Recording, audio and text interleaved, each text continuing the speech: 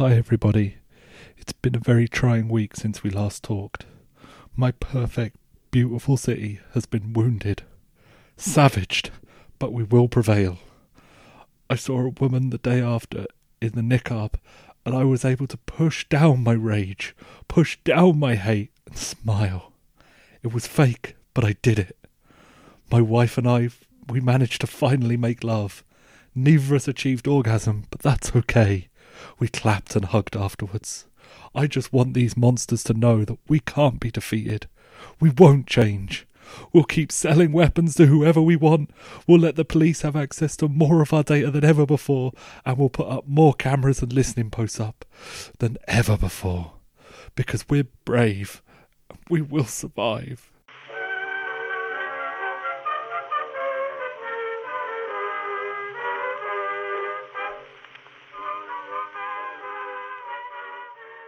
Hello, welcome to episode 6 of We Don't Talk About the Weather. We're not talking about the weather. Six. Yeah, Yeah, there we go. That's 666, not 6. That's my goal. I just want to get to 666 and then the whole ritual will be complete. Everyone who's listening will be sucked into the giant mass. Yeah, and then pure socialism will come out with my beautiful Bolshevik Satan. Yeah. He is red. Yeah. We're here to talk about the news this week. First up, Theresa May and Nicola Sturgeon meeting up to discuss the upcoming Scottish referendum. And tights. And tights. They were discussing tights most of the day. How to sit. And then they said the Scottish referendum. Yeah, fine. Yeah. Yeah. If you just go on what Sarah Vine said, it is mainly about their legs.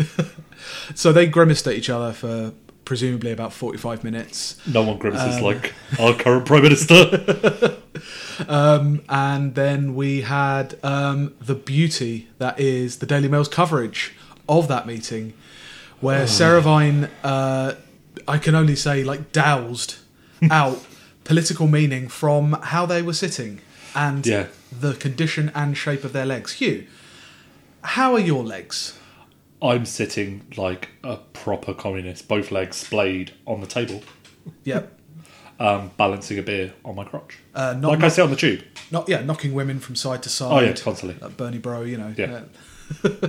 Yeah, you see, I prefer a more restrictive setup, knees crossed at the joint, left foot wrapped at impossible angles around my knee joint, my right hand wedged majestically into my thighs, it's kind of hanging limply under the table.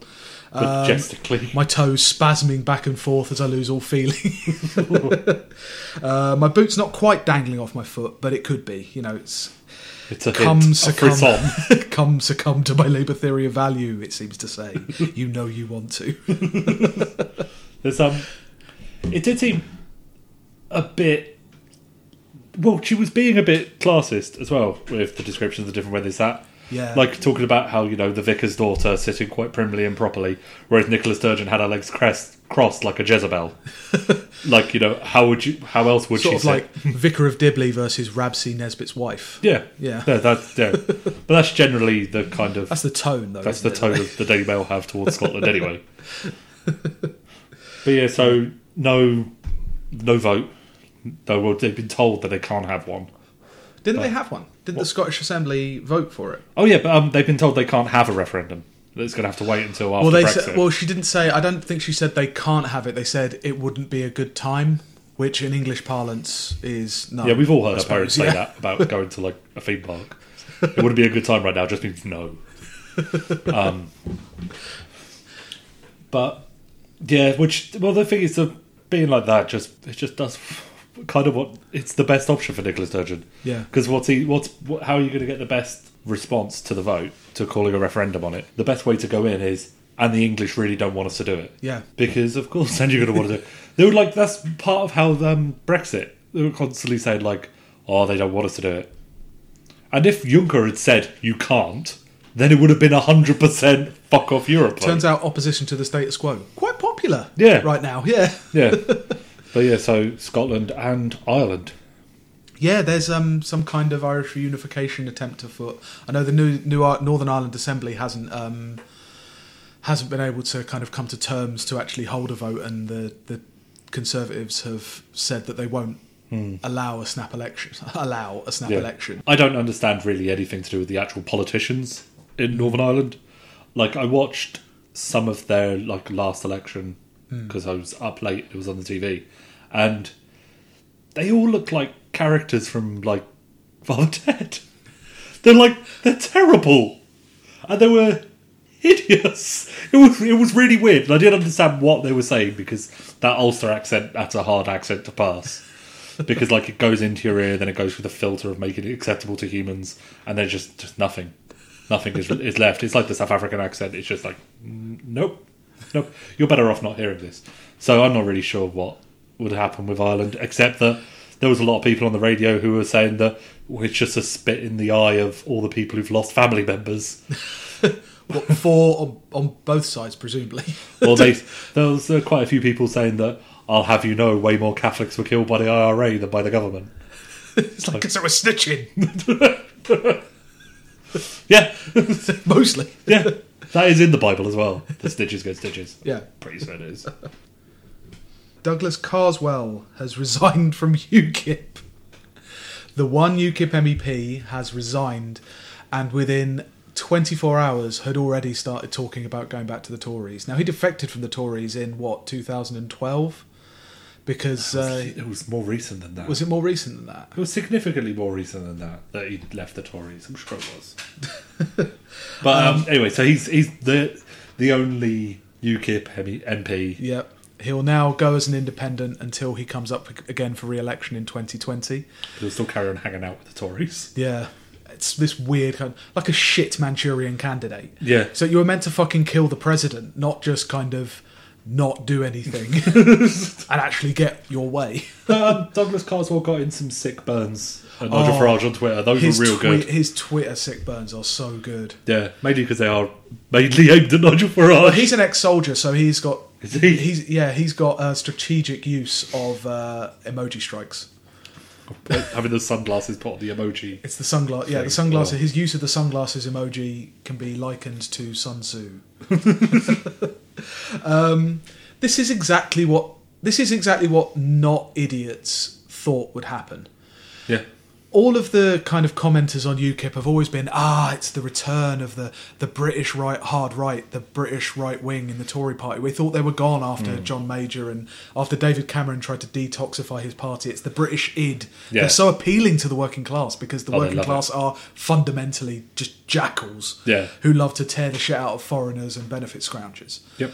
But exactly what we thought would happen has happened, in that they were a European pressure group. They weren't as much as they wanted to present themselves as representative of this hard right of the Tory party, they weren't. They were a single issue pressure group, and those who actually have a future in the Tory party, like Douglas Carswell, are now abandoning ship. Yeah, because they're all a party of cranks. Well, yeah.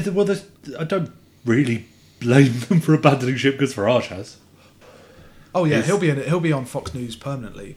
Soon enough. Yeah. Did he apologise for what he said about the terror attack? Because he said that it's what happens when you have uncontrolled immigration and then turn out as a bloke from Kent. But I didn't see him apologise for it, which I imagine he won't. And he can get away with. They never do. He'll just they never do. Run away to Yeah. Fox and just stay there being an arsehole. Well, he'll stick to his same story. Yeah, doing the Dan Hannon thing. Yeah. Ugh, just appalling. But Douglas Carswell, and he's being a bit of a hypocrite. He's not having a by-election like he did last time. Yeah. But to be honest, what's the fucking point? Yeah. Because they'll still vote for him because he seems like he's quite a good constituency MP and just the right level of racist for Clacton. That seems to be, so what's the point? I just don't understand what people thought that he was. Yeah. He wasn't He was there to get a Brexit referendum, and he got it hard. Yeah. Don't want to talk about Brexit. No. You're going to have to at some point, Hugh. I've had to constantly every day. We're going to have to talk about it even harder because what's triggered on the 29th? Tomorrow. Oh, yeah, it's tomorrow, yeah. So we'll have to talk about it again next week. No, I won't. I will kill myself. We'll talk about it. I will kill myself. We'll workshop it. Yeah. Maybe we'll call it like Brexit. or something. Need to come up with some new puns. Will that revitalise Will the that term. make you feel better? It might make me feel better. So our second news story this week was something that my attention was drawn to. It's an article in the New Statesman by Dan Jarvis. It's not a second, third, because we talked about Theresa May and her fantastic gams. Okay, yeah. Third. Okay, so Dan Jarvis. Dan Jarvis wrote an article that certainly has all the appearances of being a kind of his manifesto for what he would do as Labour leader and what he thinks Labour should be. It doesn't kind of directly go after Corbyn, but like all of these things, it kind of does. Yeah. It's implicit in the thing. I think it's worth reading some of these things out because he is someone who's been championed by the kind of right of the party. I think he's an ex-soldier, kind of fairly solid Blairite. Is he a widower as well? Kind of. I don't know. I don't know about his personal life. I know he was a soldier. Okay. But they love all that shit because it means that they're constantly scared of being attacked for like not being patriotic or not being militarist enough. Yeah. So he's a good candidate for them. I repeat, and no one else. Yeah. But let's read out his setting out his stall for what Labour should be. Starts with Brexit. What we have is a Prime Minister who has argued for a pick and mix customs union that would contravene WTO rules, a Brexit minister with no plan to deliver a fallback to the WTO. Now, if anybody who is familiar with the WTO knows that the WTO is not exactly a vote winner. No. It's not exactly it's not a rallying cry. No. And the fact that he's he goes immediately into, but the WTO will be disappointed at us. I think it says a lot that when you were saying that, I literally blacked out. Anybody who does know what the WTO is in enough, the World Trade Organization, yes, is in enough detail, fucking hates it. Yeah. Well, I've read enough about them on InfoWars. You know, kind of the idea of austerity and punishing countries for having anti-free trade or anti-Western free trade rules in Which place. is surely the kind of thing that someone who wants to be leader of a left-wing party should be Yeah, exactly. He knows who he's speaking to. Anyway, the fourth... I continue. He continues.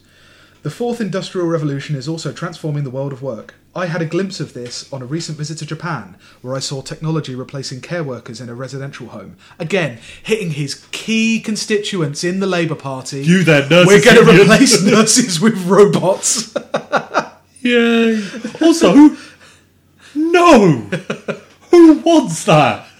Who lies in hospital and just goes, oh, do you know what I'd like? A cold metallic hand patting me on the head.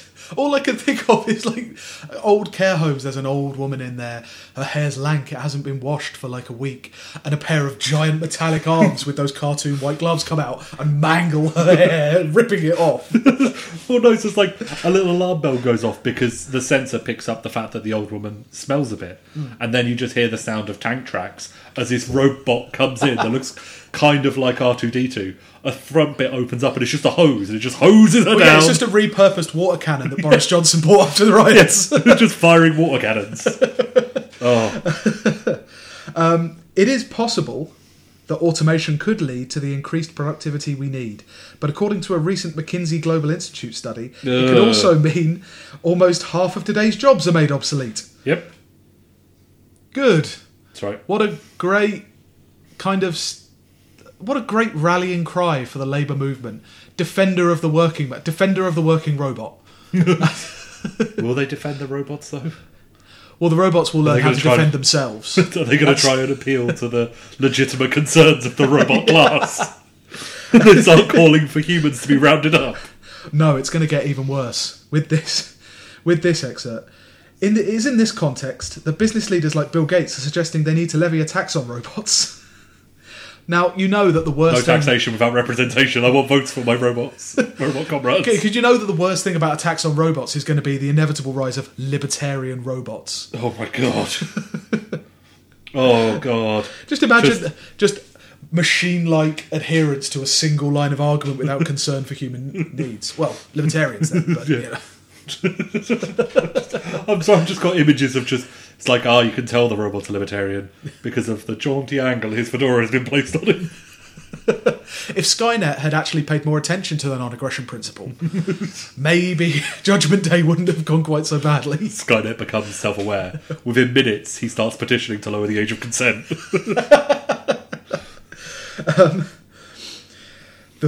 He continues, the full scale and character of the challenge facing the country looks something like this. We have to reset our relationship with Europe and the rest of the world, increase our productivity to both generate more wealth and support an ageing population, prepare for the opportunities and challenges that new technology will bring, respond to the demand for wealth, power and opportunity to be spread more fairly around the country as clearly expressed in the Brexit vote, and lock environmental sustainability into everything we do. That's just every party's manifesto. Pretty much, yeah. There's no particular kind of policies, there's no particular kind of direction you should go in. There's just kind of vague pleasantries. Yeah. It's not that's not great. the kind of thing that Labour need, obviously. What vague pleasantries and well-wishing, but hidden behind, as a velvet glove to cover a mechanical claw that's going to take all your jobs. What's the betting he has some amazing ideas about privatising this particular automation process? Well, once you've replaced all the nurses with robots, it only makes sense for them to be run by the private sector, like OCP. And I'm sure there definitely won't be any mistakes where they, instead of putting the nurse AI into the robot, they end up putting the police AI into the robot. We Don't Talk About the Weather was originally going to be called Dead or Alive, You're Coming With Me, the premier Robocop reference podcast. Oh, I do love Robocop, though. It's the best one. It's so the good. Best sci-fi. In Tory Britain, leavers are pitted against those who prefer to remain, the poor are pitted against the rich, the young against the old, the Scots against the English, the North against the South, men against women, and British-born residents against immigrants. Now, not trying to be kind of fair to the Tories here in any way, but isn't it possible that some of the sides that he selects here as not being unified actually have political differences? Isn't that what kind of politics is about? That there's different power blocks with different ideas of how to allocate resources and pursue policies. Well, in theory there are, but they're not really at the moment. Well, there aren't really at the moment because there's just one kind of wanton class wandering around doing whatever it wants and there's no opposition to it. Yeah. But if you're talking about kind of on any policy, you're going to find a side who wants it and a side who doesn't. Yeah. This is what I fucking hate about that kind of, calling back to last episode, that radical centrist kind of view of the world. It's like everyone would get along because everyone wants the same thing. And it's like, no, property developers do not want the same thing as people in rented accommodation. And the politicians who push it, they talk and act like they're like higher than us because they went to hospital and had the irrational part of their brain removed, and so they're just these perfect rational actors. You should always be suspicious of anyone who claims that kind of unifying agenda, because what they're trying to do is unify it in the favour of their class, of their particular thing. It's bollocks. Dan continues. On coming to power in 2010, the Tories said the economic priority was to get the deficit down and the debt under control. George Osborne stated that a sustainable recovery would require more investment, more savings and higher exports. He was right.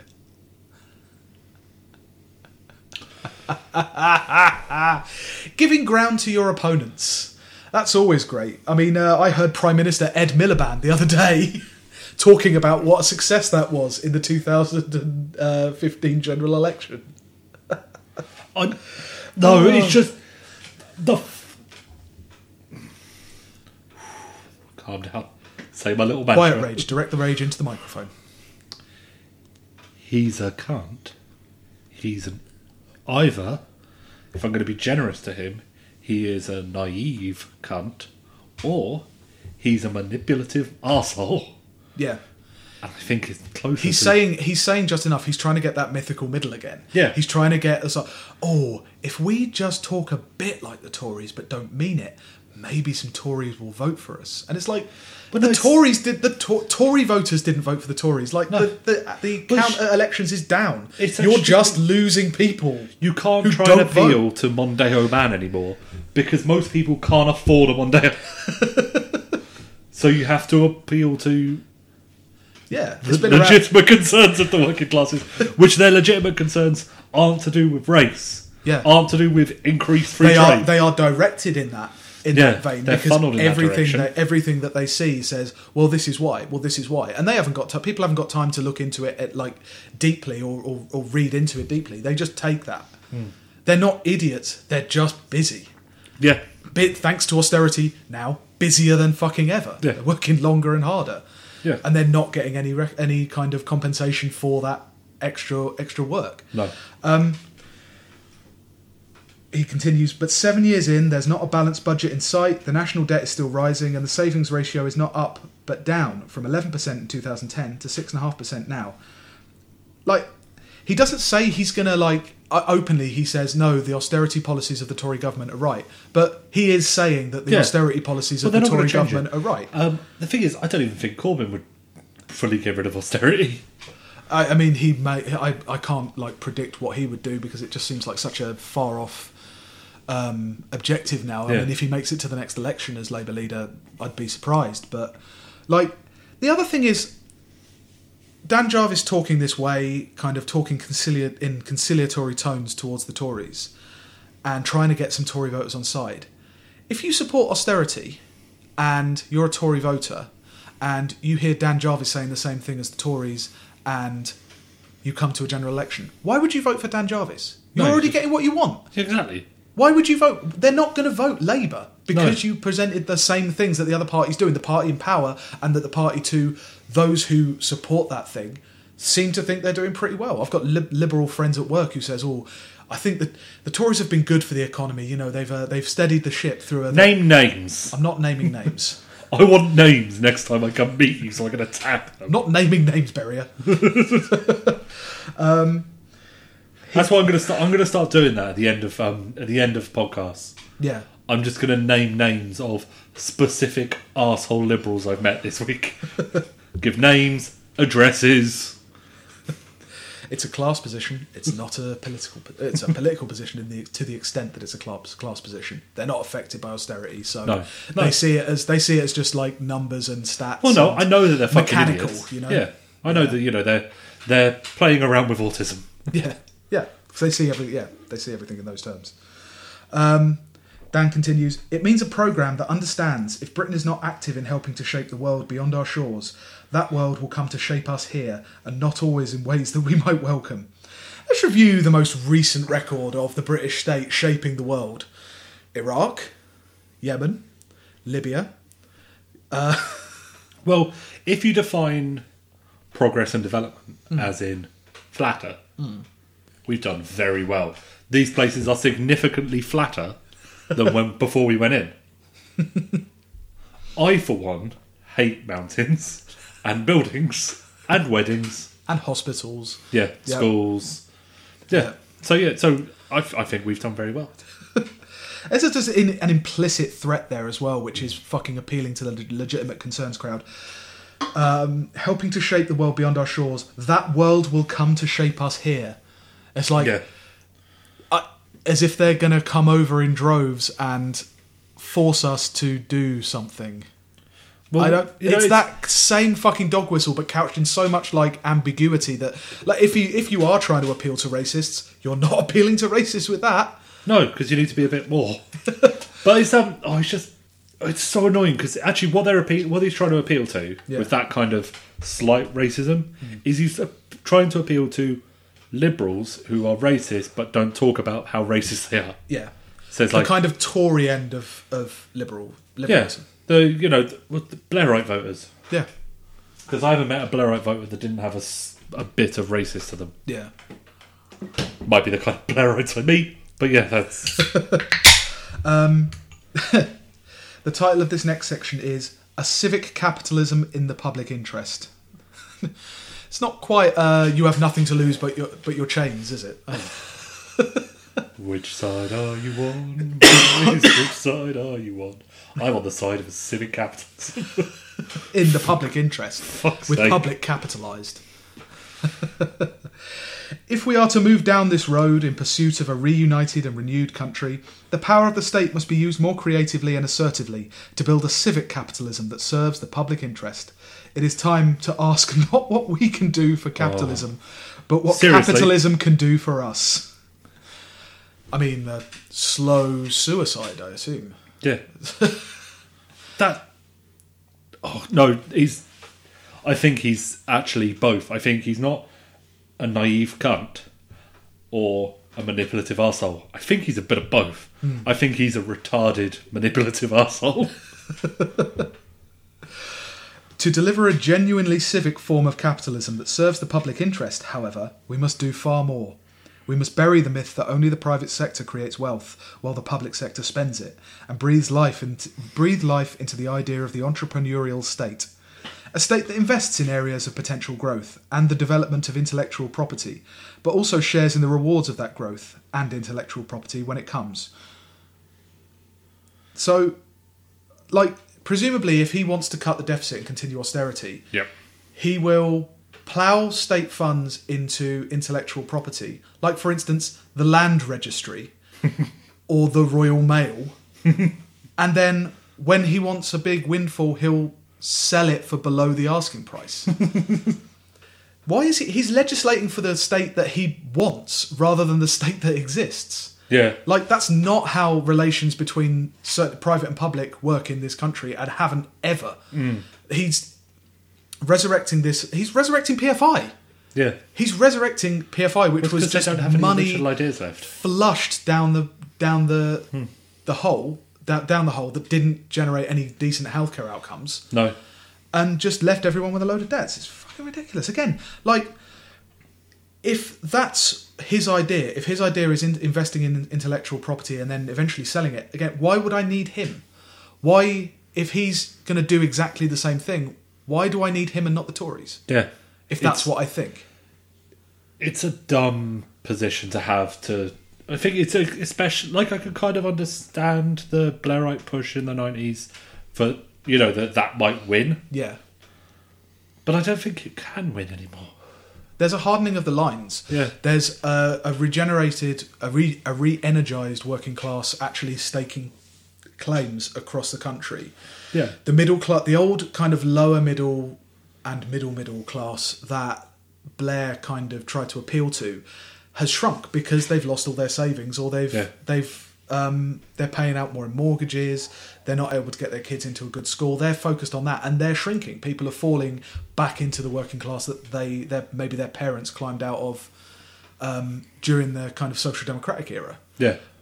All of their public services, which they still use, are fucking shrinking, and those lines are hardening. And his excuse is to say, actually, we need to resurrect the thing that has gone. There's no analysis of the situation. It's just like, no, everything's the same. Yeah. Everything's the same as 97. We just need to do it. Yeah. That's not... You're not looking at what the way the country is. You're not looking at the way the world is. Like, this next thing especially is like... did you want to... No, it's, there was a thing I was hearing on the radio this week. They were talking about how the generation who were young under Blair, but now they're adults, and before they were able to get a house because of the bank of mum and dad. Yeah. But now their children need houses, and now they're the bank of mum and dad. And they've realised that they've got no money. They can't afford to do it. And, well, they're all kind of pissed off and seem to...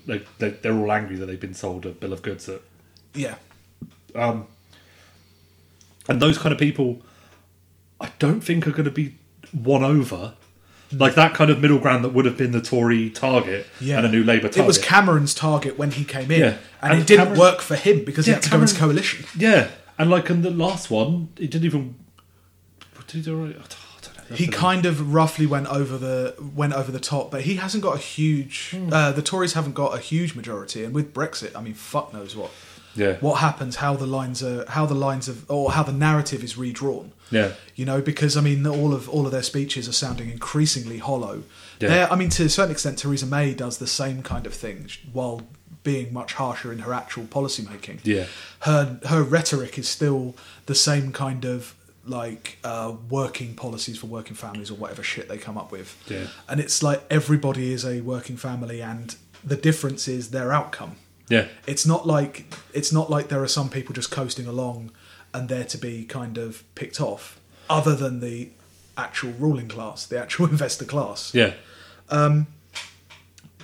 They're just doing so. Again, why would I need him? Why do I need him if he's not gonna affect any radical change? Yeah. Why would I need him? Yeah. So, I mean, he continues to talk about public-private kind of partnerships and how we need everybody to do things. We need an industrial strategy that doesn't seek to pick individual corporate winners. I mean, it doesn't now. All the corporations are winners with whatever they do because they're entirely geared towards profit and winning. Well, they're backed up by us if they lose. Yeah. Doesn't seek to pick individual corporate winners, but sets ambitious public interest goals and catalyses and coordinates action to achieve them. If we are to decarbonise the economy, for example, as we must, this is going to need not just clear long-term carbon reduction targets, but required investments in the car industry, construction, energy generation and distribution technologies. Or go vegan. Sorry, that one. No, it does. It always annoys me. The carbon bullshit. Hey, perhaps we could drive a more efficient car. Yeah. Or hey, perhaps, you could stop eating those giant monsters that just cause nothing but pollution everywhere they go. I'm not a vegan because I love animals. I'm a vegan because I know that the cow is the enemy. It's like his whole industrial. Exactly I'd like to expand on a point I made last week, which is that seeking to combine trade unionism and different kind of stakeholders in one industrial concern, all overlooked by the state, is actually fascism. Yeah, that's fascist economic policy. That's how they ran things, because there's no opportunity of actually changing the balance. You keep the balance intact, but you allow a veneer of everyone being allowed to make a decision. Again, he has no analysis of where power lies. Yeah. He just has an analysis of where feels good. Yeah. It's a whole lot of feels and not a lot of actually doing anything different. Yeah. We don't... Well, even after there was...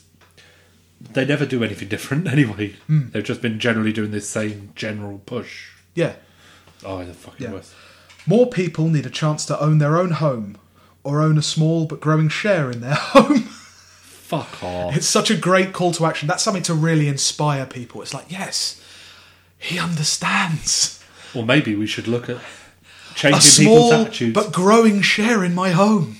Maybe we should move to people not being obsessed with owning their own home. We should make it safer for them to live in a rental property without being made homeless at a moment's notice. Or like the Welsh government. Yeah. With the getting rid of right to buy. Yeah. That's a nice policy. It's an appropriate strategy to what is a fucking absolute catastrophe and current ongoing emergency. Yeah. I could fill up London with council properties just by taking a load of Qatari properties and turning them into council places. But like, they manage that kind of stuff in Switzerland, France, Germany. They have expanded tenant rights. Yeah. They have stronger protections for people. And they're not shitholes. And it's like, it's not who are you going to lose by, if he just said that, if he just said, these are the legal protections I would introduce. Doesn't even have to say exactly what they are. Just say, I would introduce legal protections. Yeah. I would introduce...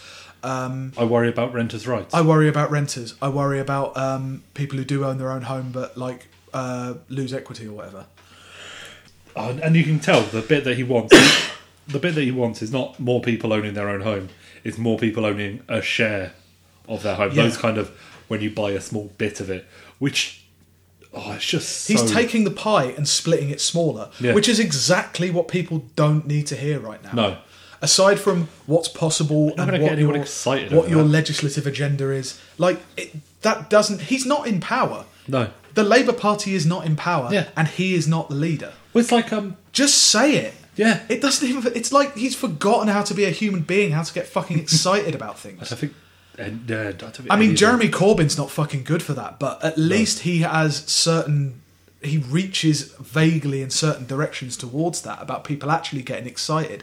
And it's not even necessarily because, like, obviously we're left wing, and it's not even about having that kind of down rope, but just anything that would help people. Yeah. You know? Well, it's why so many people like us really liked Bob Crow. Yeah. Because Bob Crow wanted more holiday leave, more wages. They talk, less work hours. Because they talk a lot about, like, doing the impossible. Like, they talk about it in Davos. Yeah. Yeah.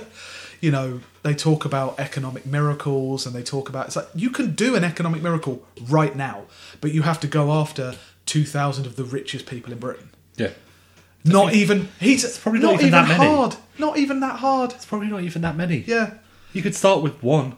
I could rally the whole country around one arsehole. It's one of the things that really annoys me about, like, people responded to Jeremy Corbyn, like, saying he's far left, he needs to be, like, more compromising. And it's like, motherfucker, Jeremy Corbyn is a compromise candidate. Yeah. He's the weakest possible left-winger you could get to represent before he became leader of the Labour Party. We joked about him constantly with his Cuba Solidarity garden parties. He's an established, like, institution within the Labour Party, like Ken Livingstone was.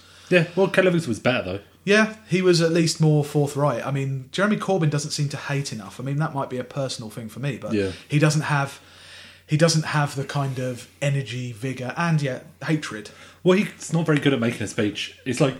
I think he's actually quite good at it. I think he's quite good at speeches. He just doesn't make them or they don't get covered. Well, you know?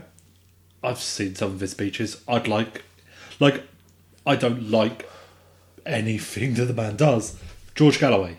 Yeah. He can give a speech. You know, he's standing in Manchester Gorton, the old seat that Gerard Kaufman died. Good, I haven't seen him for a while. That's nice to see him again.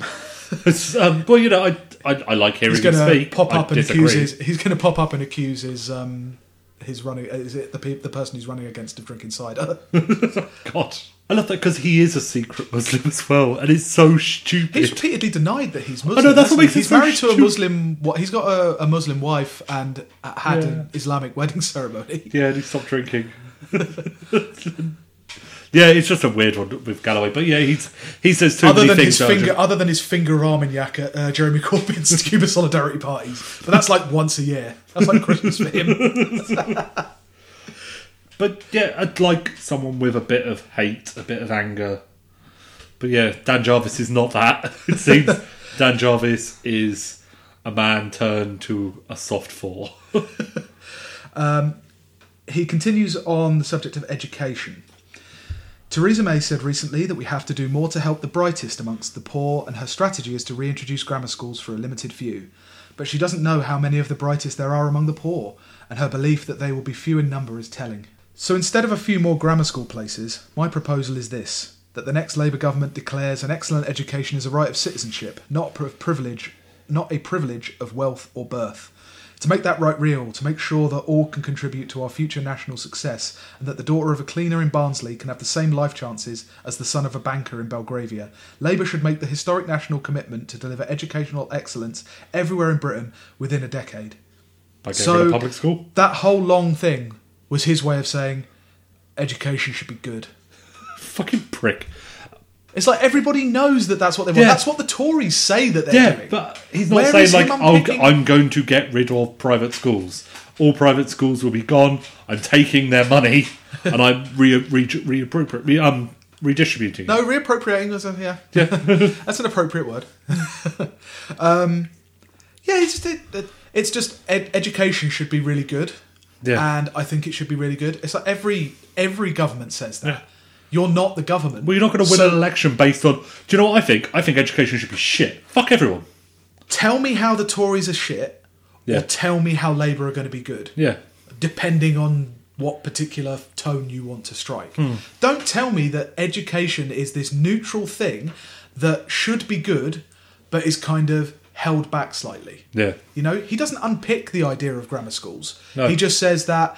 oh, well, they'll leave people aside. Not the fact that they'll actually not do anything for educational standards anyway. Well, it's that thing of grammar schools in theory sound good, but they really aren't They don't work. They don't. It's like they seem like they have good grades. They seem like they have good results, but it's only because they're only cherry picking the best of the area. Yeah. Oh, it's stupid. Because whether our concern is to help someone already in a job to get a better job, to tackle the productivity gap, to generate more innovation, to meet the automation challenge, or most importantly of all, to respond to the timeless desire of parents to give their child a better future, education is the key. Now, this might need a little bit of a glossary if you're not familiar with centrists. Tackle the productivity gap means make people work longer. More innovation means automate Asda tills. Automation challenge means automate Asda tills. People aren't fucking stupid. They've been around the 20 and 21st century long enough to know what these coded words mean. Yeah. You know, it's just really fucking cynical to kind of... Where was this article? This was in the New Statesman. Of course it was. Of course it was. The The Labour House rag. Immigration enriches our cultural life, helps to fill skills gaps, and is important to the flow of creative ideas and entrepreneurship that drives economic success. But it has also changed some communities too quickly, and concerns about it are real. Legitimate concerns. Fuck off. Real concerns. What happened to not pitting British-born residents against immigrants? What happened to all that? That was not 3 paragraphs ago? Yeah. And he's already doing it because he can't help himself. He has to pick out winners and losers.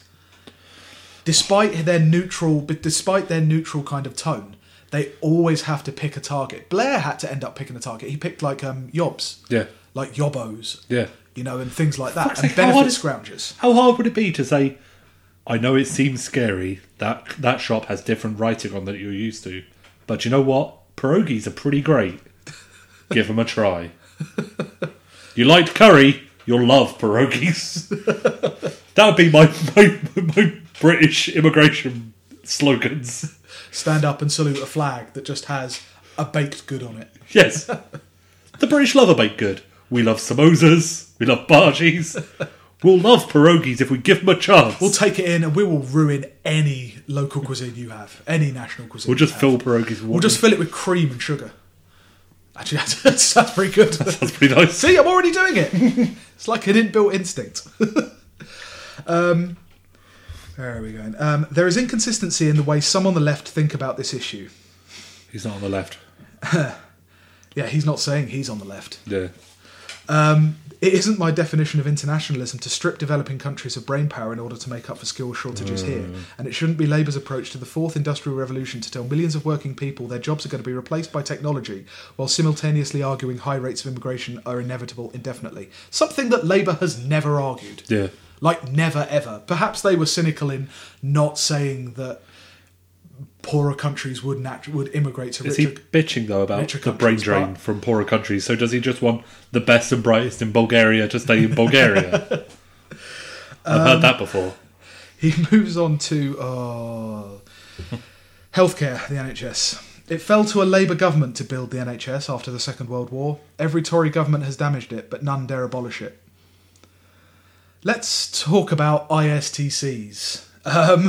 Independent Sector Treatment Centres, introduced by the Blair government in 2003, which allowed private companies to contract out elective procedures from the NHS. Yeah. That was a Labour government that did that. It wasn't just Tory governments who tried to wreck the NHS. Yeah. It's been most Labour governments as well, especially the Blair government. Yeah. The current predicament we're in with PFI hospitals and GP commissioning were either pioneered or floated during New Labour. Well, it's because they wanted to increase funding into the NHS, but they didn't have the balls to start taxing people. Yeah, yeah. The whole country also knows that while Britain is too unequal, the Tories have been letting many of the richest in our society engage in tax avoidance, which is why I have previously called for exploration of wealth taxes, particularly those on unearned income. Exploration. Not, there's been 1,000 studies of it, and you can pinpoint them virtually by name and by face. Yeah. By now. It's they put out the rich list. Yeah. It's going back to, it was a while ago now, but the Panama Papers. Yeah. Just have a look at some of them and take some of their money. Like hard. Emma Watson. Well, he says... That pissed me off, that Emma Watson. The Hermione did it. Well, yeah, but, people understand you. Well, she was the smartest one. She was just being canny about her investments. She was always the smartest one, even Harry Potter. Whereas Ron, He pays his taxes like a chump. I bet Ron pays the full 40%.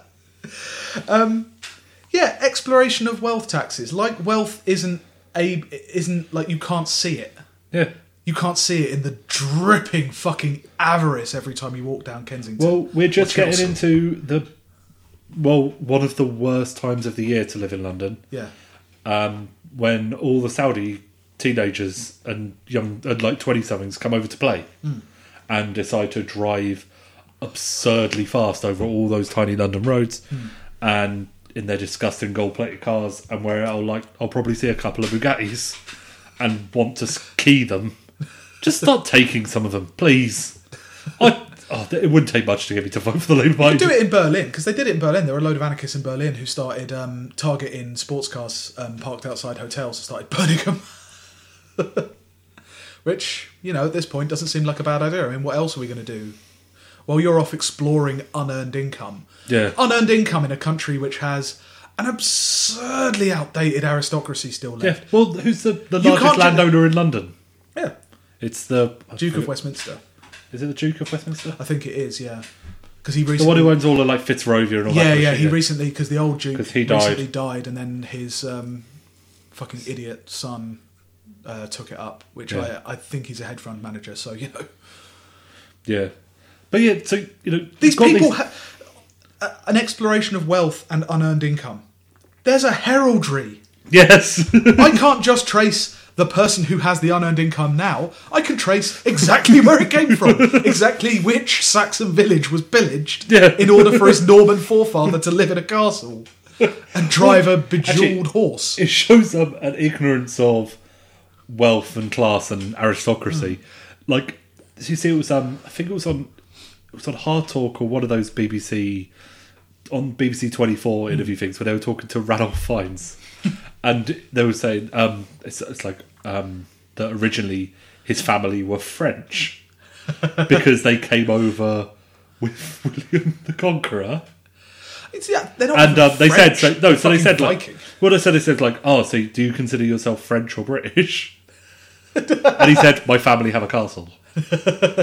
You don't have to do that much exploration to see where the wealth is. You study the Normans in school. It's Yeah, the names still seem pretty familiar. yeah. What I'm saying is a tax of 10% of everything that anyone with a soft consonant in their name. Yeah. I've written down here, you catch more flies with gulags than honey, Dan. I thought that was particularly funny. Honey dam? Honey, Dan. Oh, I see. Ba-ching. Boom, boom. So, I'm a terrible audience. You're not, you're lovely. And it's not just that trust in politics and politicians is declining, but that illiberal powers and populist movements are the ones benefiting. Because they're popular. Yeah. It's in the name, Dan. No path to a stable global nuclear order without multilateral efforts at arms control, disarmament and a strengthened non-proliferation regime, and no fallback to the Brexiteers' dream of WTO rules if the WTO itself does not exist. Don't really understand what that means. Well, that's A commitment to internationalism is not a liberal nicety, but a strategic necessity, because no state, not even Donald Trump's America, can solve all the problems and challenges it faces by acting alone.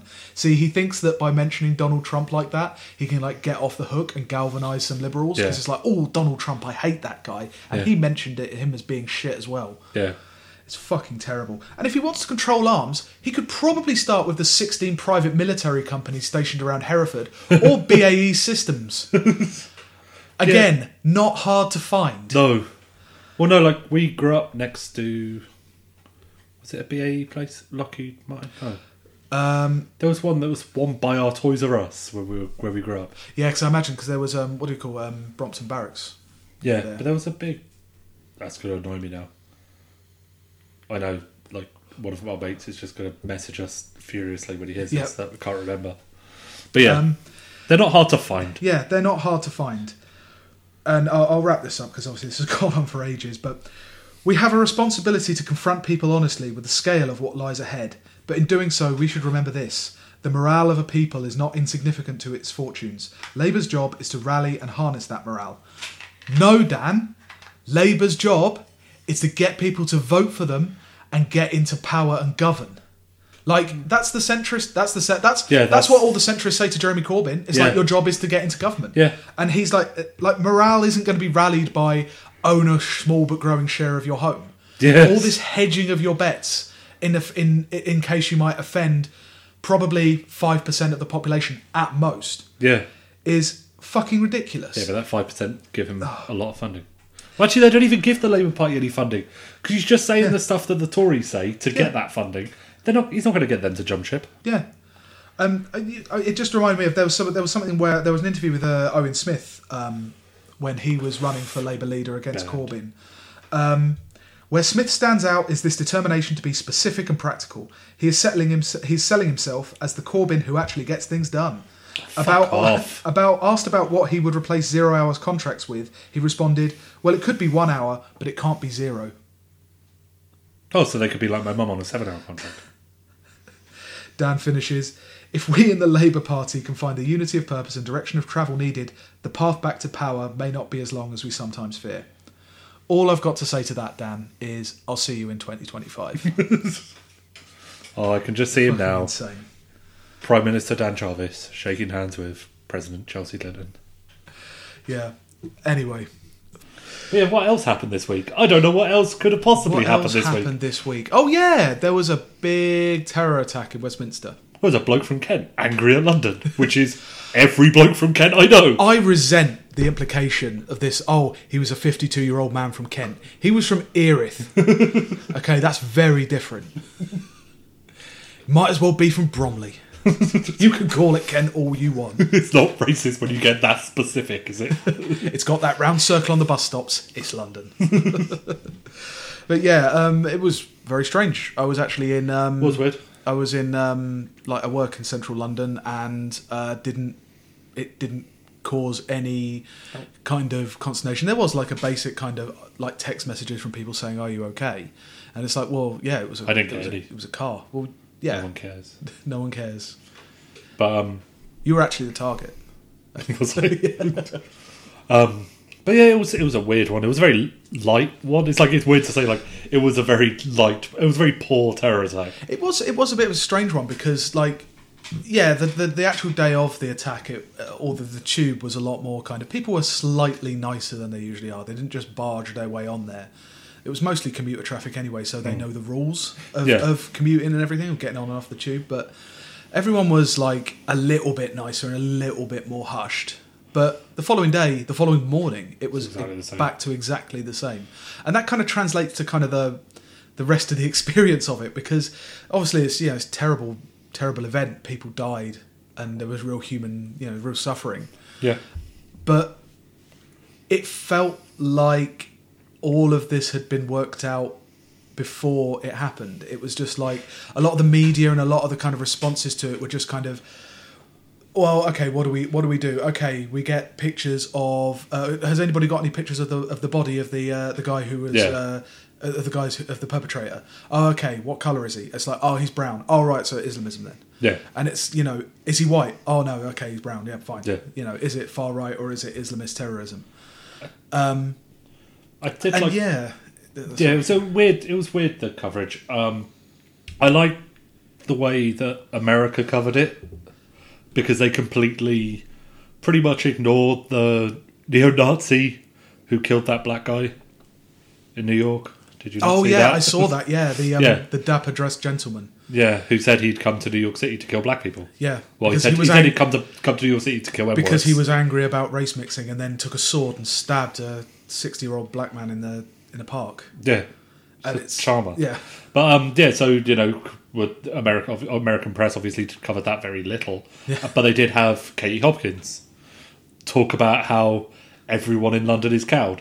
I don't know how she would know, seeing as she only comes into London once a week to do her LBC show. Other than that, she just lives, I don't know, somewhere.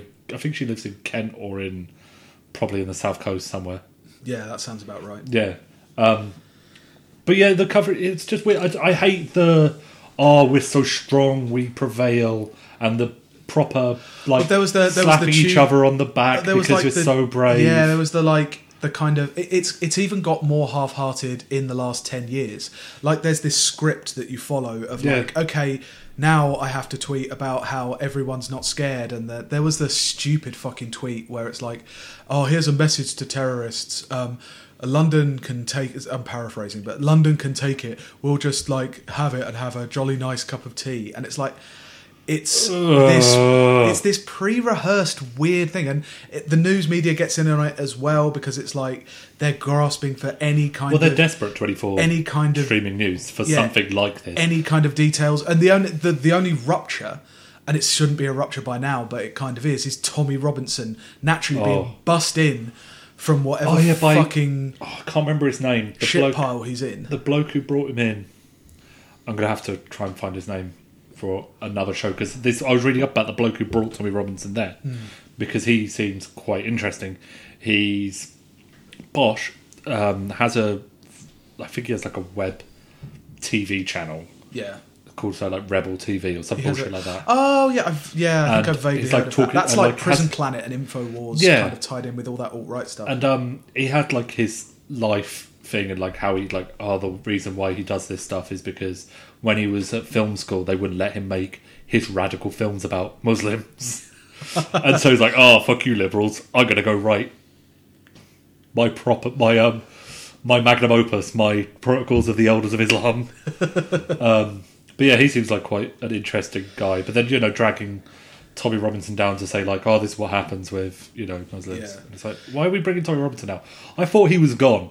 Like the last I heard, like he'd like signed up with Quilliam because they're dumbasses and believed him, and then he'd was like, oh no, I'm a racist again. But I thought he was like going to be like hanging out with those German racists. I was glad. I was hoping he'd emigrated. Well, Nick Griffin emigrated.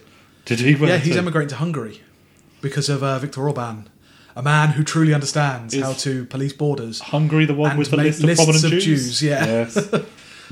Nick Griffin helping him there with his list of prominent Jews, just in case. I just think it's worth having it in there. Well, yeah, it's better to have it and not need it than need it and not have it. Yeah, because well, what are you going to do if Bernie took power in America and you need to start cutting off heads of the Hydra? If you don't have the list, you're such an idiot.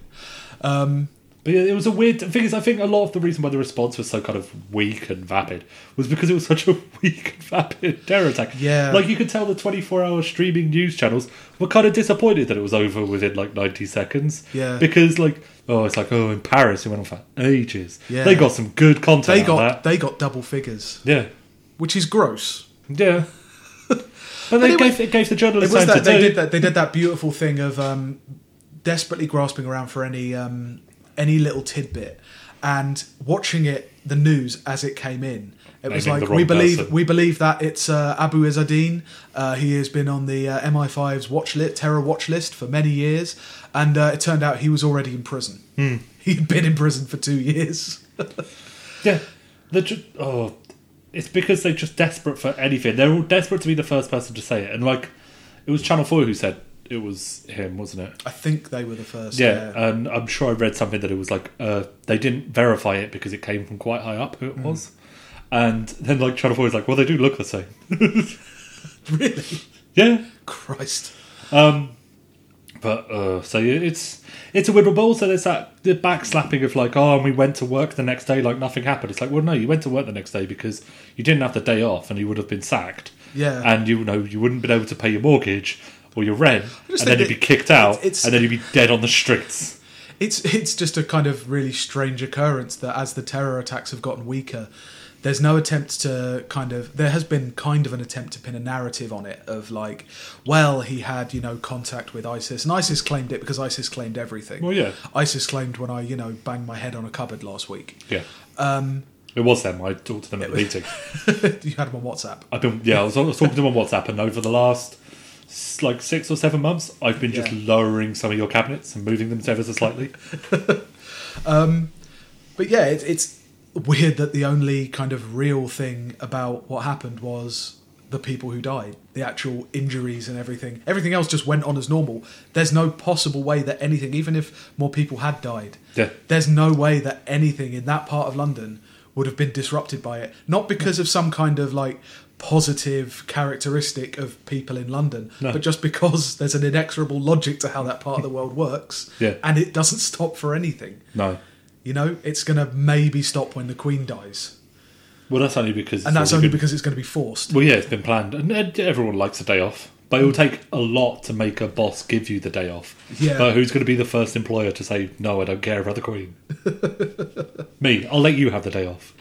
Not podcasting. Yeah, it's a very weak kind of... Yeah. Yeah. It was a weird one. Yeah, they start, claiming, this was an attack on democracy, this was an attack on human rights, and it's like, well, do you know what an attack on human rights is? Theresa May saying she's going to get rid of human rights. Yeah. From law. I saw that tweet with it's like a sunset over the Houses of Parliament. It was like, they hate us because they fear us. Yeah. It's like, well, they kind of fear bombs being dropped by the Saudis that we've sold them. People from Afghanistan, Libya, Syria, Tunisia, Yemen do have reason to fear us. This guy wasn't from there. No. Also. It's like, and his life just seems so grim. Like, the first time he went to prison was that knife attack in a pub. Yeah. Which, by all accounts, a bloke was being racist to him, and then he lost his shit and then went to prison. And then got out, and then there was another racist incident, and he was violent again and went back to prison. Yeah. And then he got in with... well, no, because we still don't... he has been... he was a convert to Islam. But we haven't had any kind of direct confirmation of his exact kind of ties, his exact kind of reasons or anything like that. We're still just supposing, even kind of a week or so afterwards. Well, they were saying, like, he was supposing. radicalised in prison, so he went to prison, and then Jafar from Aladdin went simsalabim, simsalabim, boom, and then gave him a phone that's got WhatsApp on it. You could tell because there was a small red parrot with the voice of Gilbert Gottfried flying away after, But, yeah, it's one of... we're probably not going to ever find out, because they probably just won't bother. Well, they'll make allusions, for instance, well, we understand he sent a message from his WhatsApp. Yeah. Which... after all of this kind of supposing, the only thing we have left is like his name and his skin colour. Yeah, it's very strange. Yeah, not very strange. Very routinely strange. Yeah, I just it's that because there was a lot of the keep calm, carry on bollocks. Yeah, again, people running for a pre-rehearsed thing. But that would always really annoys me because it's like, you're quoting an advertising slogan, you fucking arseholes. But yeah, so and then the response to it all is the thing that makes me more annoyed. Like with most of these things, and what's her name? Amber Rudd. Yes. Yeah. Noted mainly for being aristocracy coordinator on 4 Weddings and a Funeral. That's her main qualification in my head.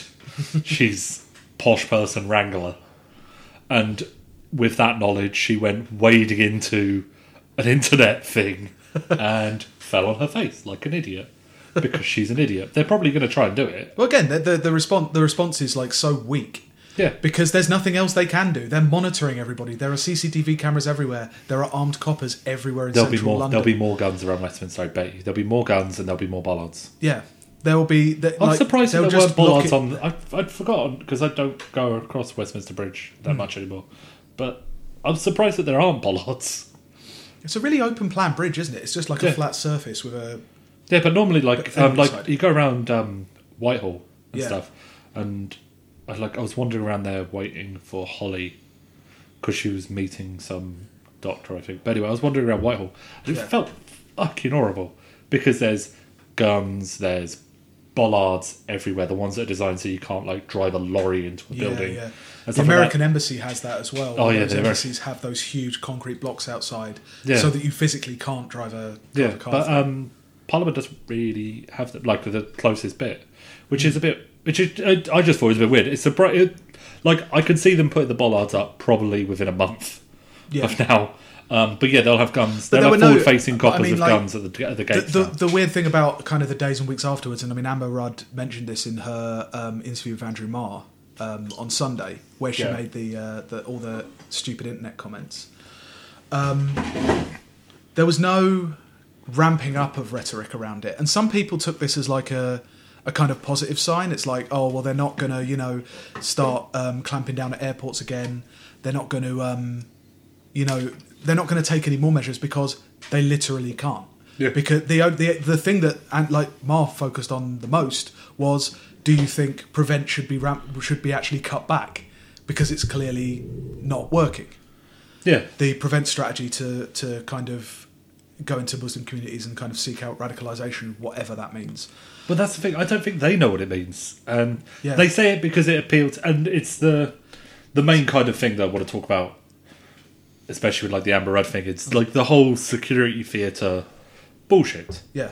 And instead of the thing that would have saved more lives, actually would have just been cheap bollards up. Yeah. But that isn't a thing that you can have a big press release about. Yeah. So what you do is you say, well, we're going to make it so WhatsApp have to give us all the information, which won't work because that isn't how messaging works. And it wouldn't have made any difference because he sent a message. It was 2 minutes after 2 minutes before he How drove the car. efficient does Amber Rudd think the government is? Yeah. She's in there. She should know it's not very efficient. She knows that it's just full of the people that she was paid to wrangle. It's because it's not a functional problem. It's I don't want to say it's like a global problem. It's a problem of international relations, which from Tony Blair onwards they've never properly dealt with. The relations that people have, that the government has with kind of Muslim populations in Britain, treating them there's a kind of half-hearted kind of sometimes we punish you, sometimes we bring you up as like a kind of token good Muslim. Yeah. And they've never treated them like normal populations domestically. And then abroad, they bomb weddings. Yeah. They know they're being... I think Amber Rudd knows, like the people advising her know that the WhatsApp thing doesn't work. And it's not going to make any difference because then they'll just use a different one. And that's what the more competent people do anyway. Yeah. But the whole point is to make your 50-year-old Tory voter who feels scared now living in Derby about what happened in London, it makes them feel more secure. This thing that they've never heard of before, because they probably haven't heard of WhatsApp, is going to actually be forced to deal with the government when before they were, working against the government.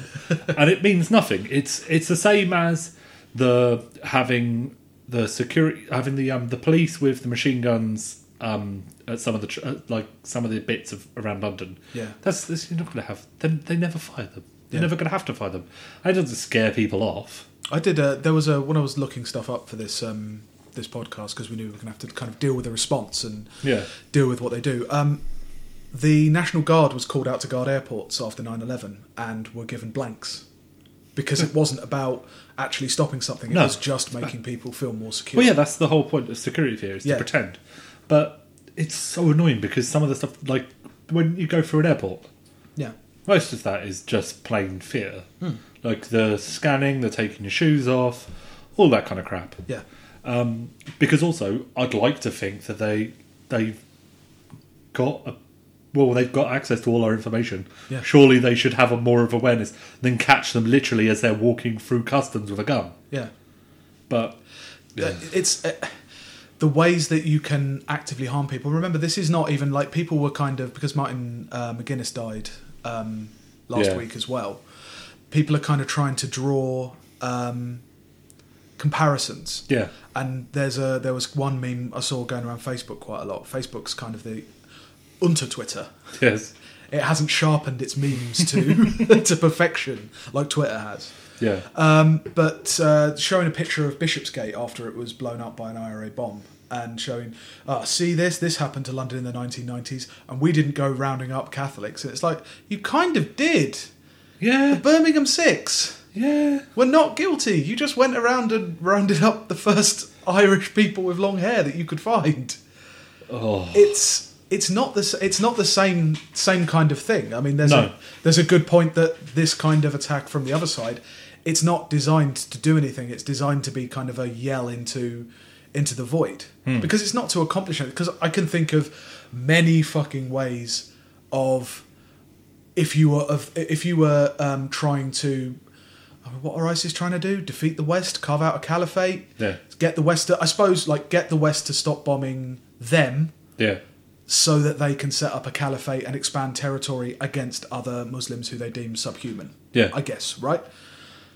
There are plenty of actual ways of doing that, and the reason why they don't do it is because these people aren't interested in that. No. They have like a different kind of mindset of just causing pain because they're usually mentally ill. The way you actually if you were in that way inclined, the way you affect actual political change is to do what Eddie Mair did, which is stab an MP while they're going around their constituency. Yeah. Which was really noticeable by You're its just absence. saying that white people are more competent terrorists. Well, not really, because No, it's not. because it wasn't followed up by a. But then, that was not really, because that got like even when they were talking about like this is the first terror attack that's happened. Oh, on that British drove soil. me It's insane. like you've completely forgotten about Joe Yeah. Cox because it didn't fit nicely because into it your didn't hate fit Muslim into a narrative. particular narrative, and you would think, and like we talked about this last week when they gave that when we read out that puff piece about Marine Le Pen. There seems to be this thing where I used to think it was just kind of unconscious kind of sensationalism, but it seems like they are actually just trying to hedge their bets and get those people on side. So they won't report someone like Eddie Mair that harshly because he says things very similar to things that Read the Katie Mail. Hopkins said or the Mail say. Yeah. There's not a great deal of difference other than the fact that he wears like a fucking swastika armband. Yeah. You know? Yeah. The difference, the complete ignoring it made me a bit angry. The complete, well, this didn't happen now. So, I'm wondering, give it another couple of years and Joe Cox was never killed by someone who is politically motivated. It would just be, he was a crazy. Oh, no, well, they tried to do that because there was that Mail headline that says, was Joe Cox killer driven by the repossession of his mother's council house? Oh yeah, they did. They tried to push that bullshit, but trying to push that kind of white working class versus the other working class, the non-white working class narrative.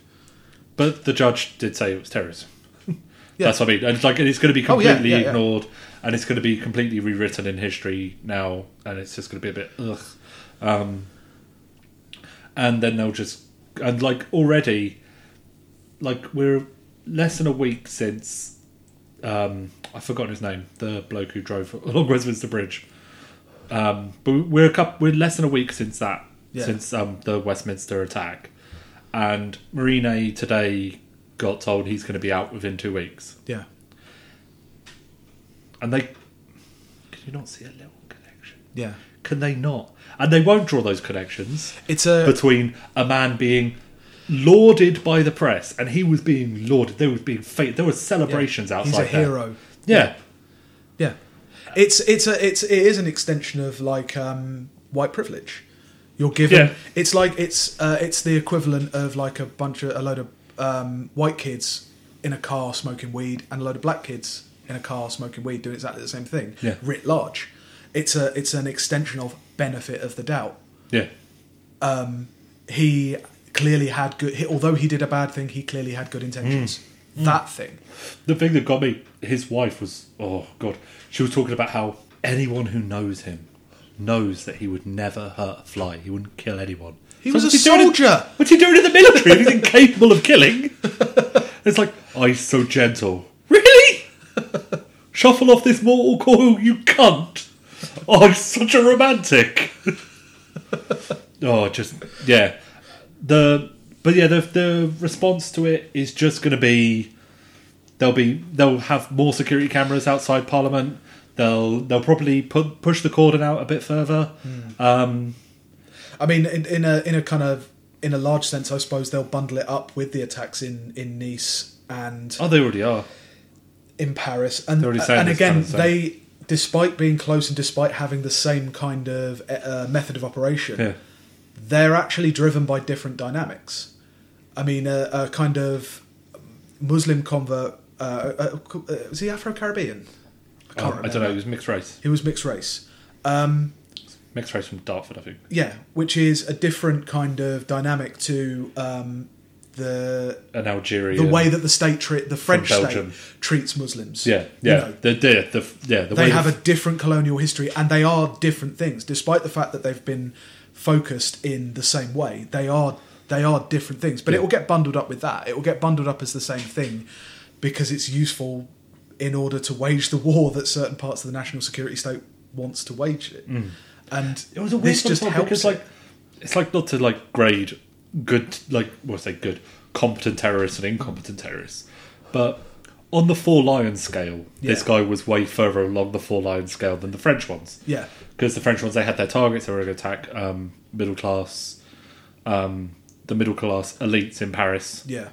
And they attacked some. Did they attack some Jews, or did it was like on the run? There When was they were an but when they're on the attack on escape, some- they went into when there was some driving away. They saw like a Jewish supermarket and went like, "Let's go into Yeah, there." yeah. Which I think either they planned it or it does seem like lucky happenstance for them. But this bloke, what was he doing? Was he trying to get into Parliament?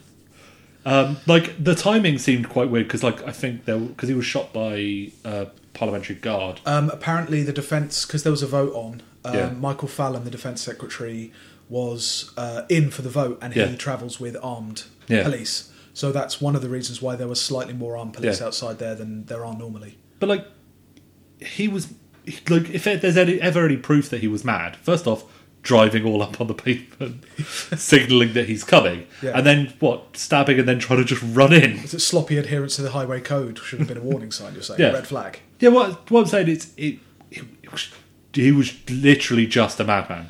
Yeah. He's no different to Thomas Nair. Is it Nair? Thomas Mayer. Nair. Yeah. Because he was a madman who was then, If there pushed is, in a if certain there is, direction if there is by a, the cultural influences that he was likely Yeah, to be if there influenced is by. a political He was not element- going to join a neo-Nazi group, was he? yeah, if there is a political element to it, then it's one of yelling into a void. Yeah. Because that's what a lot of those attacks end up being. They're kind of youngish, middle-aged men who don't have that other thing and are either convinced or convinced themselves that this is going to make some massive difference. You know? But and all it ever achieves is we get a bit more of a police state. Yeah. And it's already, the thing is, I don't know how much more they can push in Well, that's London, because what London I was saying. Central Like, London is pretty bad, and especially around there, it's just fucking horrible. Yeah. There's nowhere to drink. There's no nowhere shelter. There's no places to actually live. You're only Yeah. kind of on your way from one thing to the other. They're almost transit zones. They're just stripped bare of Yeah. any kind Remember of when we living, other than maybe the peanut stands. when we were I don't know why we wanted to do it. We didn't want to drink around Soho after you'd finished work, so we started walking just generally towards Whitehall to see if there was anything around there. Yeah. And there's just not. No. It's It's been entirely stripped out. Yeah. You know, it's almost like a ceremonial Yeah, so they can kind of area now. They can You've please got state that area up Westminster some more Abbey if they and- want, Yeah. but it's like, it's just they're gonna read more of my messages, and I could give you some excerpts. It's all delightful. It's mainly talking about wrestling or wrestling. Yeah, that's mainly it. But yeah, they'll probably Yeah. read something into it. But wrestling is code for Caliphate. Well, ring, squared circle is code for the Kaaba in the middle of Mecca. But yeah, so the media are all kind of on side, especially the right-wing media, with the opening WhatsApp up to be easily accessible. And you can either look at it as either they're the kind of apparatchik, the mouthpiece of the government, and the right-wing parts of the government really saying, we'd really like to look at these people's emails and look at their WhatsApp stuff and the pictures they're posting on Bebo and all this stuff, whatever they're posting on, I don't know, Gaia Online. And you could look at it as either they're just doing what they're told, or you could be more cynical and they just want an easier way to get celebrity news stories, or to hack the phones of the recently deceased. But all the experts say that it's bullshit. It doesn't work. The kind of if you leave a backdoor into something that's encrypted, it's not really like having a secret special key. It's having a completely locked room and then just putting a door in it. Yeah. And other people will find it. And so, the people who actually know stuff say that. And then you have other experts. The kind of experts like the person that I want to talk about as we go into the end, Louise Mensch.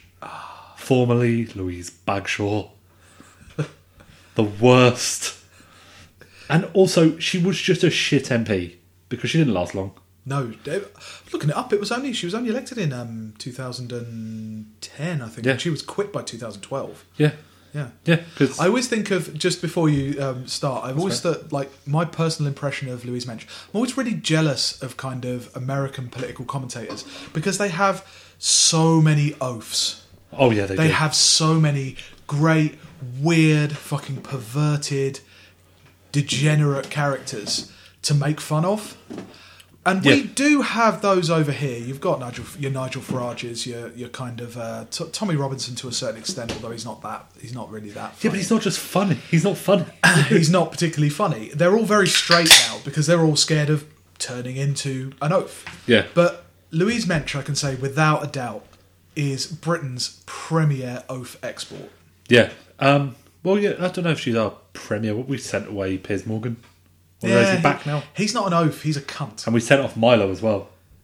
Yeah, again, Milo's kind of, I don't know. And as we go into her, Yeah. she loved Milo. They were really good friends. And she's one of those people that supported him as like, yeah, you're right about women. You're right about black people. You're right about trans people. What do you mean you want to fuck kids? No, that's going across the line.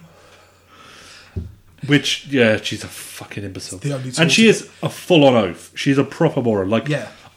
There's not as many people now with kind of rigid PR. There's not as many people who bumble into as many stupid situations as she Yeah. does. Well, okay, so before she was an MP, she used to write. Yeah. And I say write. You can't hear, but I'm really doing the quotation marks, the air quotes around the right. She physically wrote, but whether what she produced after scribbling or tapping away at a computer could be called writing is up for debate. I think mainly she was writing in the same way. You know, I think it's Little Britain, the sketch with the romantic novelist leaning on a Shay-Long like dictating. Barbara Cartland Yeah, character. that's kind of what she's like. And in a later episode, I'm trying to find a specific book of hers to do an entire book report on. I so want to do that. Yeah. I so want to read. Maybe we'll do it as a bonus I episode. so want to read Louise Mensch's romantic literature. Well, the thing is, I don't think I can bring myself to read it. I think I'll buy it, and then I'll give it to my daughter and tell her to read it, and to tell me whenever anything sounds dumb. But with her books, I'm just going to read you some blurbs. Oh, fantastic. Okay, so Beauty is the title of this book. Blend it, sculpt it, shape it, use it. There isn't a woman on earth who doesn't have her beauty secrets, but for Dinah Kane, beauty is more than just business, it's power, and it is the secret. She's dragged herself up from poverty to Park Avenue, she's rolled with the punches, and she's learned how to win. Now someone is out to destroy her and all she's built. They've underestimated Dinah Kane. She's staying at the top, and she's happy to wait for the perfect moment to exact her revenge. First off, Diana Kane. Dinah. Dinah Kane. Dinah or Dina. It's like every kind of 90s anti-hero had Kane somewhere in their name. Yeah. Well, yeah. They were all just taking off the greatest anti-hero, the Big Red Machine Kane. Okay. Or Kane from Red Alert. The second biggest anti-hero. Was he an anti-hero? He was my anti-hero. My anti-hero, Red Alert, was Hitler. It didn't last very long, did it? No, he did not. Okay, on to the next blurb. And see if you can notice anything familiar and similar about all of these. Okay, career girls. Blonde, beautiful, upper-class Rowena Gordon is the perfect English rose. Topaz Rossi is a feisty Italian-American. Topaz Rossi! A feisty Italian-American redhead from Brooklyn. All those Italian-American redheads. I remember them all. Yeah. I'm walking here. Both are determined. Let me get a slice. She said, tossing her Italian red hair. Well, they got the red hair when the Moors came up into Naples. Both are determined and talented, and there's nothing they wouldn't do for each other until Rowena hooks up with Topaz's boyfriend. Oh, shit. Yeah. Now, years later, they are star career girls at the top of their game. Topaz in journalism, Rowena in the music industry. What job? No, just the music industry. When their paths cross again, Topaz is not about to just forgive and forget. She'll do everything in her power to shatter Rowena's success. And Rowena will do anything to stop her. Okay, now the important thing is here. Louise Mensch, she did work in the music industry. She was sacked from EMI for, I think it was a mixture of inappropriate dress, not turning up to work, and taking too many drugs. Yeah, because that was her whole thing, wasn't it? She yeah. took a load of... She did say that she took so many hard drugs when she was younger, her brain doesn't work right now. So, surely that means... So we shouldn't be listening to you then, yeah? Because you're mad. But, so she's worked in the music industry, and also... does she work in journalism? I don't know. She's a blogger. She ends up in newspapers. That's literally all that counts. Yeah. Okay. Next one. Career game. The career girls are back. In love, in business, in the city. Oh, I thought you were going to say in the sack. Oh, shit. Music mogul Rowena Krebs is now a legend. She's even made it... Krebs! Yeah. This was ghostwritten by Chris Morris, wasn't it?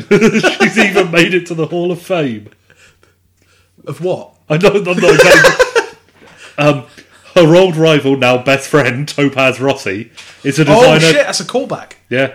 Topaz Rossi is the designer-clad top dog at American magazines. All those American magazines. Yeah. Vogue. Both women are happily married, and life seems sweet, but things are changing.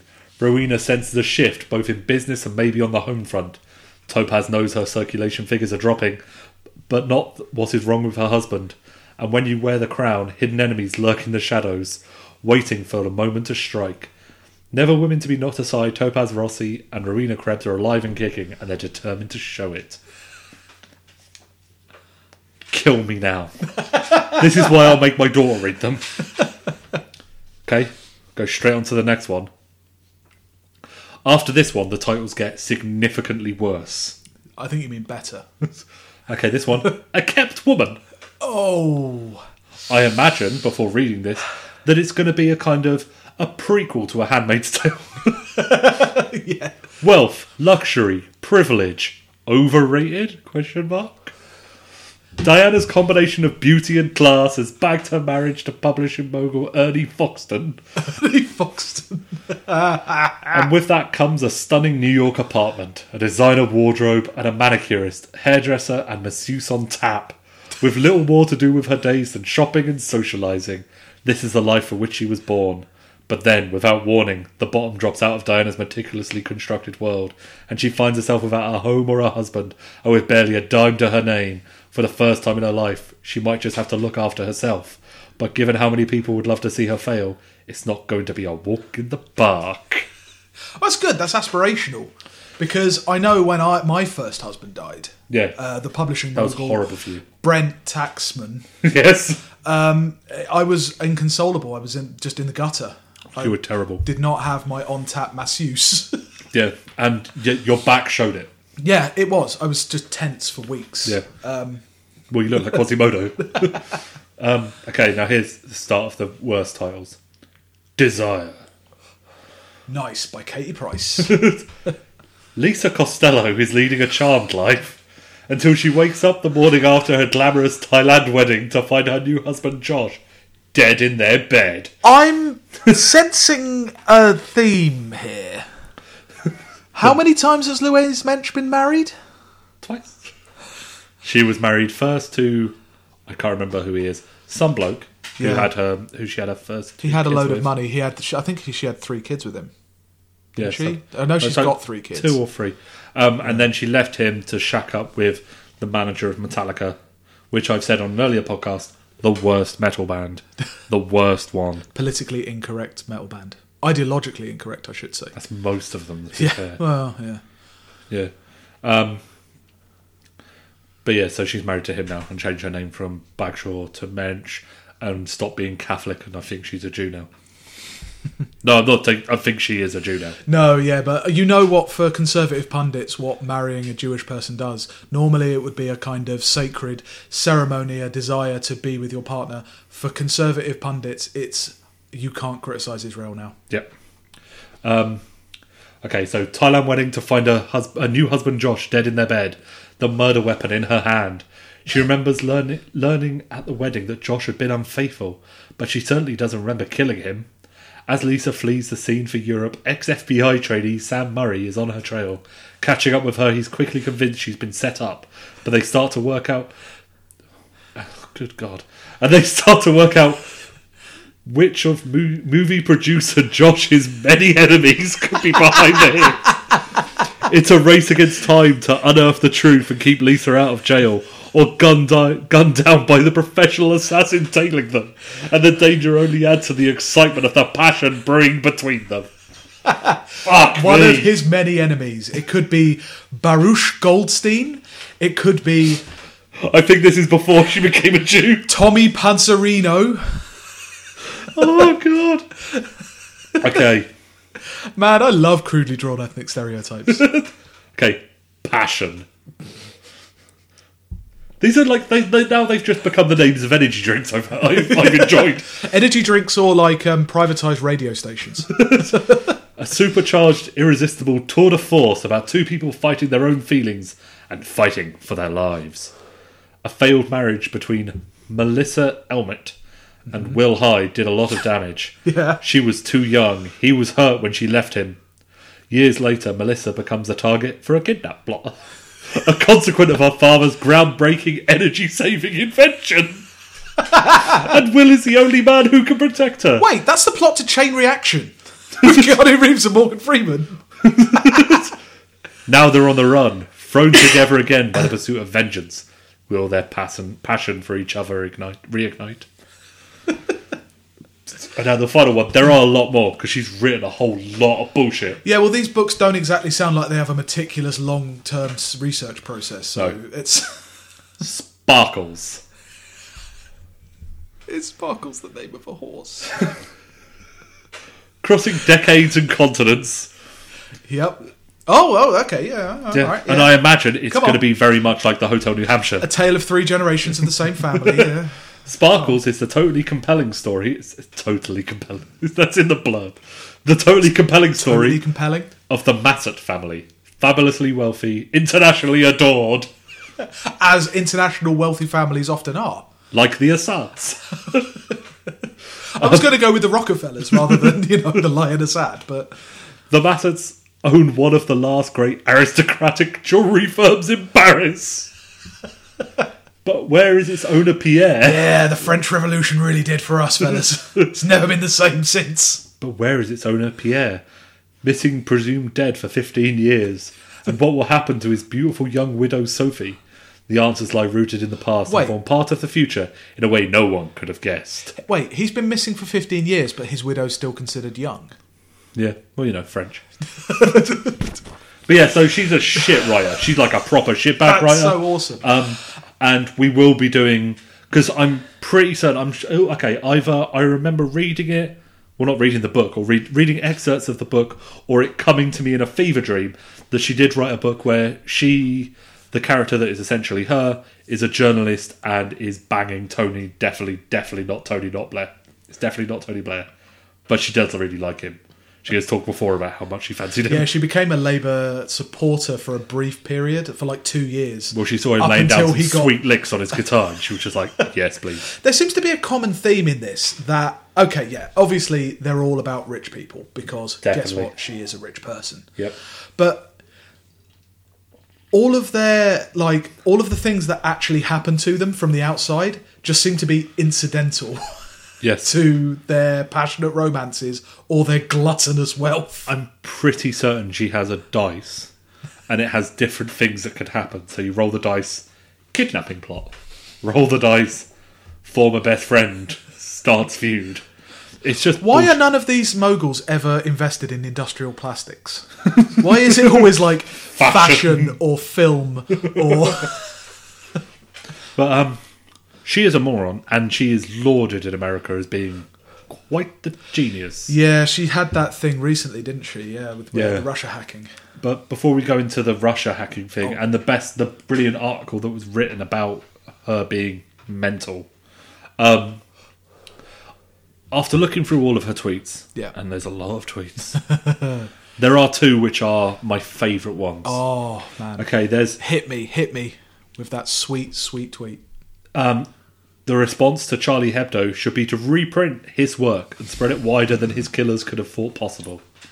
Because Charlie Hebdo was just a guy. Does she think that little knight on the cover of the Daily Express is like the founder? Yes. Definitely. She's a fucking idiot. And then in 2014, she suggested that Theodor Herzl, the father of modern Zionism and author of the Jewish state, was an anti-Semite. And she would block him from her timeline. Yeah, because she said... Who?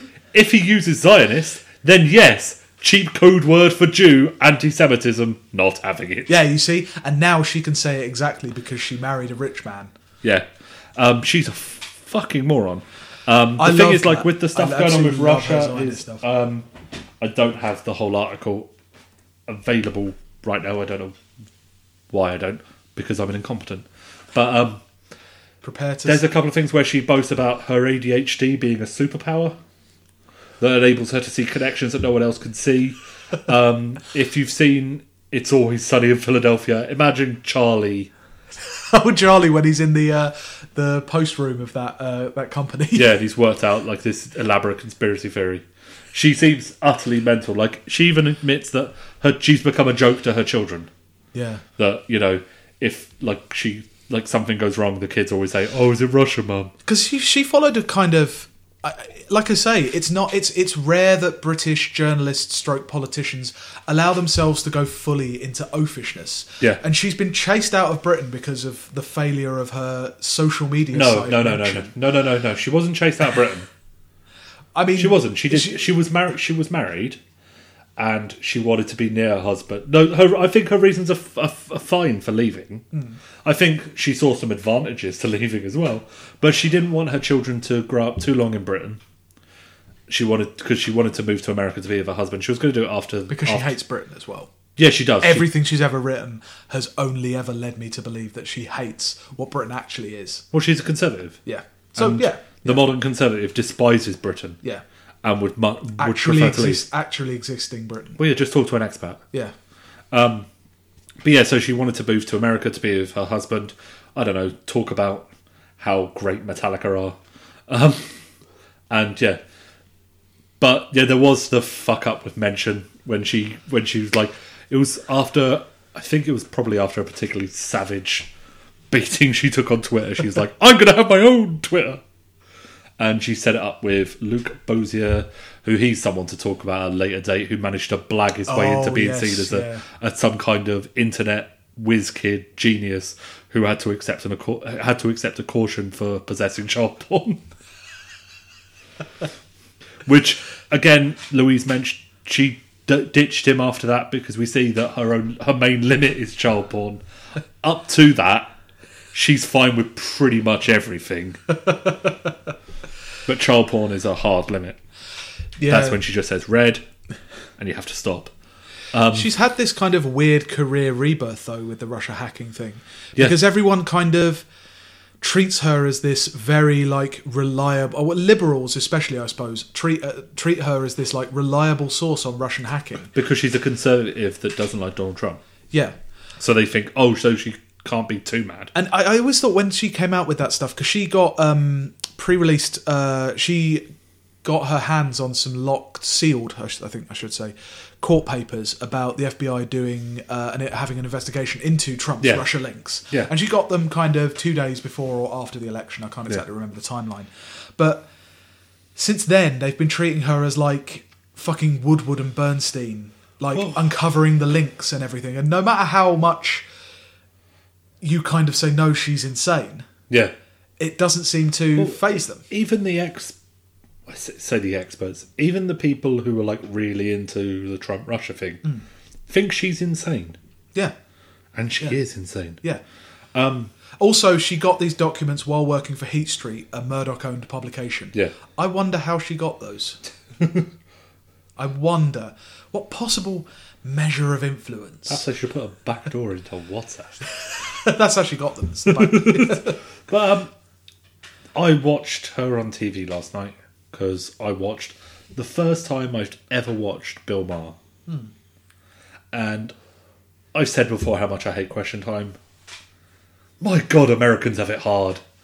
I'm so grateful for Question Time compared to that. They are the worst human beings ever. They are pathetic, disgusting, quisling little pricks. I hate them all. And she was on there and she was credited as VP of News Corps, which I'm pretty certain isn't true. And if it is, I wonder how she got that. We all watched the Leveson Inquiry.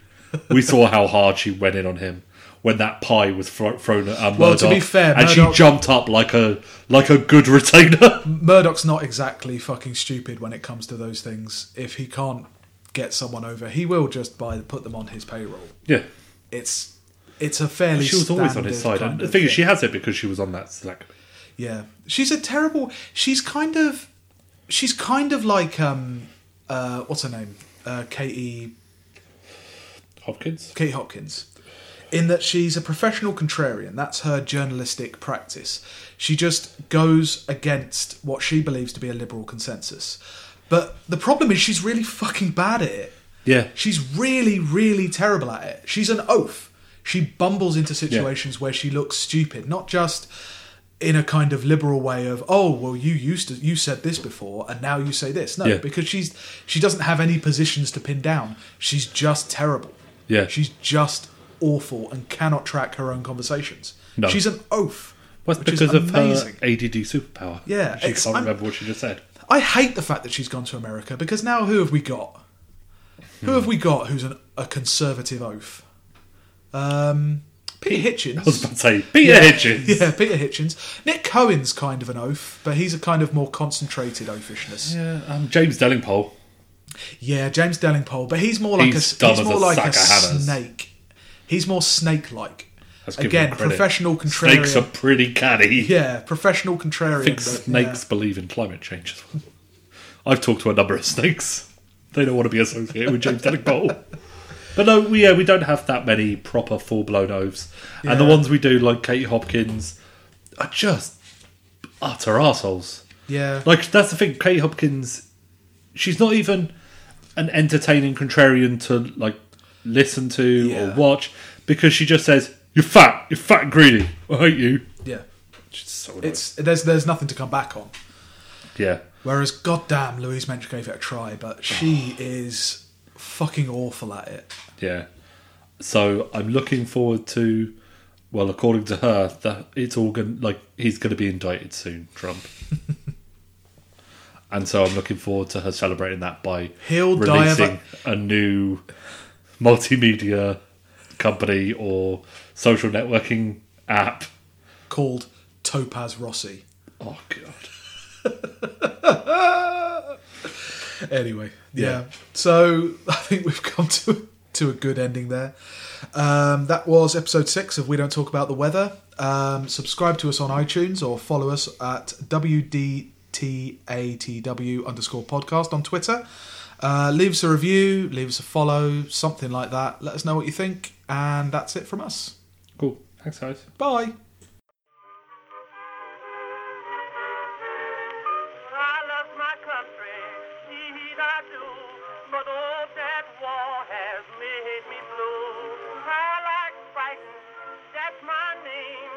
Fighting am the least about the fighting game.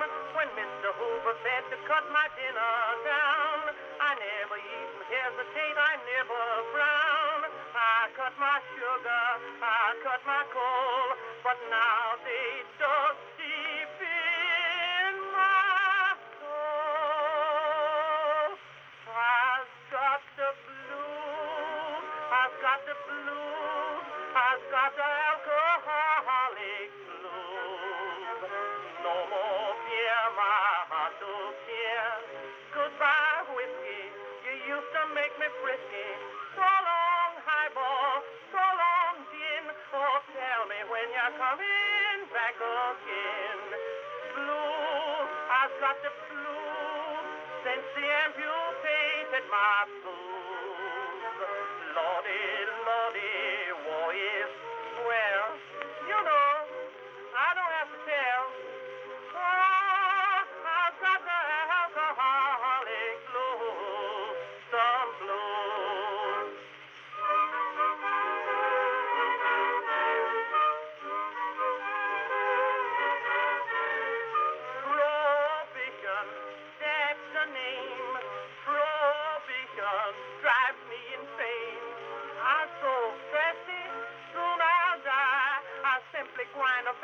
late I scarce had dry. I wouldn't mind to live forever in a trench if my thirst had only let me quench, and not with feeble or ginger ale.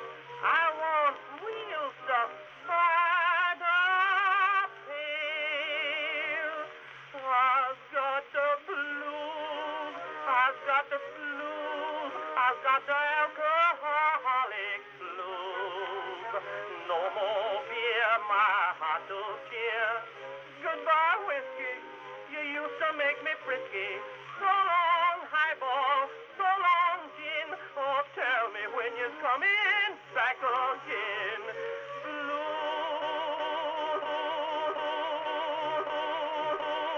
I've got the blues since they amputated my